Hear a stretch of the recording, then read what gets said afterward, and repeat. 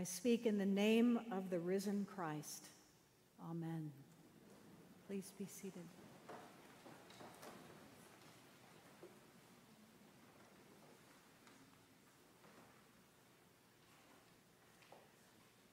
Liza Burke was 24 years old, a student at the University of Georgia,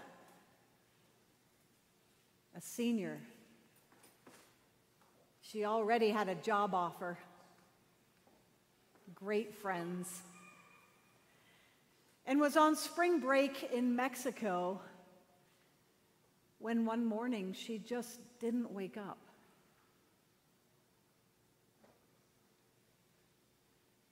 Her parents flew her back here. They got her into Mayo Clinic.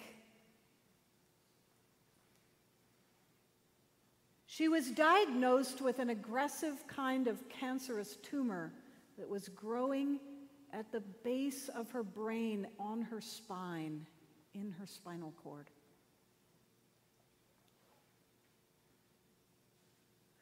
Some wonderful parishioners of ours put us in touch with her mother, and Father G and Father Mark and I visited, and we prayed and prayed for a miracle, and for a miracle of medicine, and for anything else that could happen so that she would wake up again and be able to talk with her family.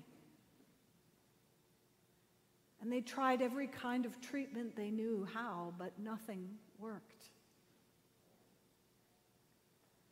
So I found myself sitting with her mother Laura and her aunt outside of the ICU room.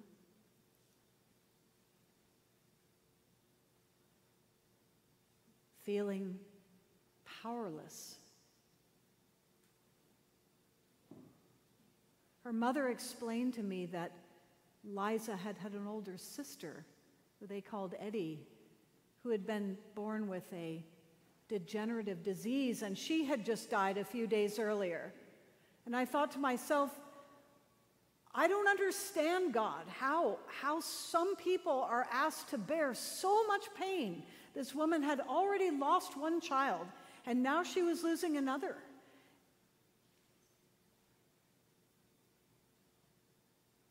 We decided to allow Liza to die and to give thanks.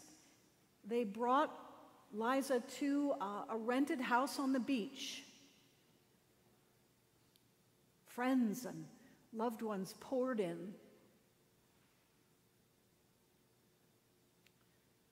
Liza died holding her brother's hand. And the next day, some of the family and friends went out in a boat, and they said that they saw these pods of dolphins, just all these dolphins jumping out of the water over and over, all around the boat, like nothing they had ever seen before. And Liza's mother said she was overwhelmed with awe. And this feeling that there's just so much more swept over her, came upon her. Not that she wasn't in incredible pain, but at the same time, there was this presence of awe.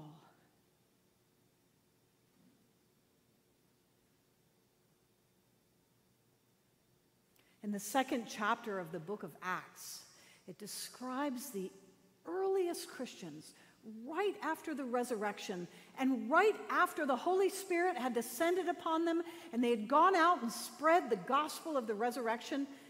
They lived in this state of awe. There's this phrase that says, awe came upon them. Awe came upon them. It wasn't anything that they did, it just happened. And the result was that everyone just gave all that they had. The earliest Christians shared everything. It wasn't a political system. It wasn't a strategic plan. It wasn't an economic feasibility study. It was just everybody just gave whatever they had and everybody shared. And theologians and politicians have tried to say that the early church was communist or socialist or monastic, but none of that politics really makes any sense. What makes sense to me was what happened to them was that they were overwhelmed with awe, and their response to that created a community like no other.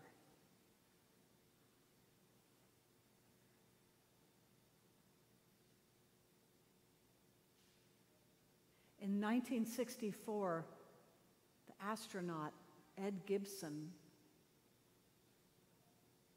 witnessed outer space, and he described this feeling of awe, but he described it very well in that he said, "It's so strange. I feel so small, but yet not insignificant." And in this feeling of being so small, I sense this peace that it is not all up to me, that there is so much more out there.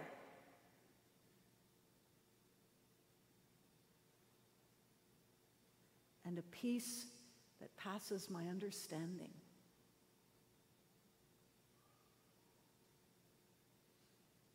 There is a new book out called Awe, The New Science of Wonder, and How It Can Transform Your Life, by Dr. Kellner. Docker did this experiment where he and a colleague took some college students. They divided the college students in half. Half of them they brought to a museum where they stood them in front of an incredible collection of bones of the T-Rex, the Tyrannosaurus Rex. You know, a huge dinosaur, completely awe-inspiring. And they asked those students, while staring at this magnificent specimen, to fill in the blank. I am blank. And all these college students witnessing this magnificent creature described themselves as part of something. I am a creature of the earth. I am a part of the universe. Then they took another group of college students and they stuck them in a hallway with a fluorescent light, with nothing.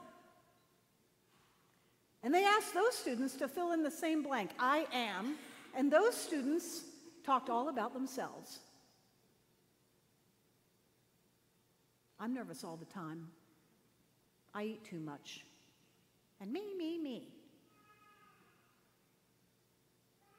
Dr. Kellner said that when we experience a sense of awe, it literally takes us out of what he calls our default self into something more. We leave our self-centeredness behind because we're witnessing something that pulls us out. And it's not that we're not afraid. We can be very afraid.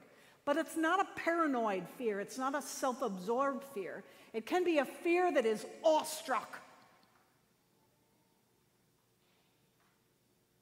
And awe can happen in so many different kinds of ways. Awe can happen in the midst of tragedy. Awe can happen by witnessing the beauty of nature. Awe can happen when we are struck by the moral character of another person and something that they did, a decision that they made. Depending on your nature, you can be struck by awe in different ways. Maybe it's mathematics that inspires you. It doesn't me because I'm too dumb for that.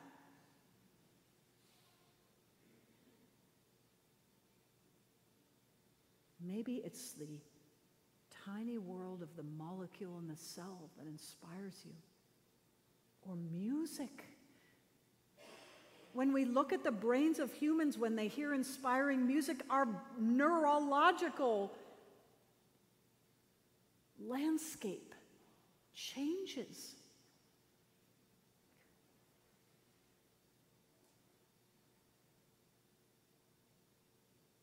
Dr. Kellner says that when we experience awe, we become more than we are in the mundane kinds of life. I would say that when we experience awe, we are hearing the voice of the Good Shepherd. That God's language is a language of awe, of inspiration, of wonder. Jesus talked a lot about being this shepherd. And you know, a shepherd takes care of the sheep because the sheep really don't know where to go. They wander off. They can wander off of a cliff. They're that dumb. But the shepherd knows where they're supposed to go. And it's the same with we human beings. We cannot see the future. We don't always know what is the right thing to do. We need the perspective of the Almighty One who sees all things. We need to listen to the voice of the Almighty One and follow where that shepherd calls us, calling us out of our self-centeredness, out of our self-absorption, out of our paranoia and into something more, into radical acts of generosity, into transcendent decisions, into new awareness. The Good Shepherd speaks the language of awe. Awe creates a canvas upon which we can hear that voice that calls our name. So what can we do to hear the voice of the Good Shepherd? I tell you, expose yourself to things that make you feel a sense of awe. Pursue inspiration. Dr. Kellner says go for what he calls awe walks. If you're someone that loves the beauty of nature, get out there every day. Open your eyes, look around. If you're someone that loves music, make sure that you are always exposing yourself to beautiful music. Or perhaps you love art, visual art. Go to the museum, see the new exhibit. You may say to yourself, how does this change the world? But it's in the context of awe that you will become the fullness of who the Good Shepherd calls you to be. Come here to this beautiful space and worship with me. This is our hope. This is our future. This is how we hear the voice of the Good Shepherd, through the awe that comes upon us.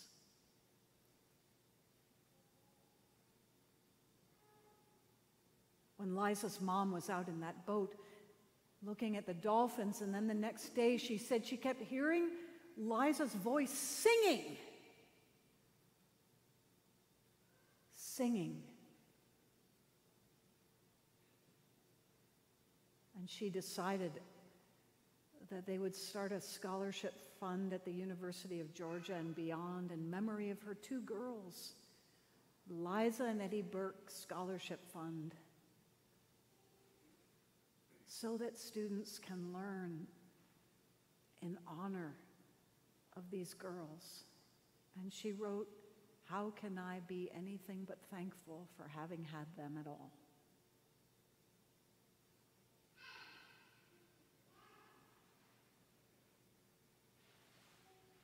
My friends, there is so little that we can understand in this life.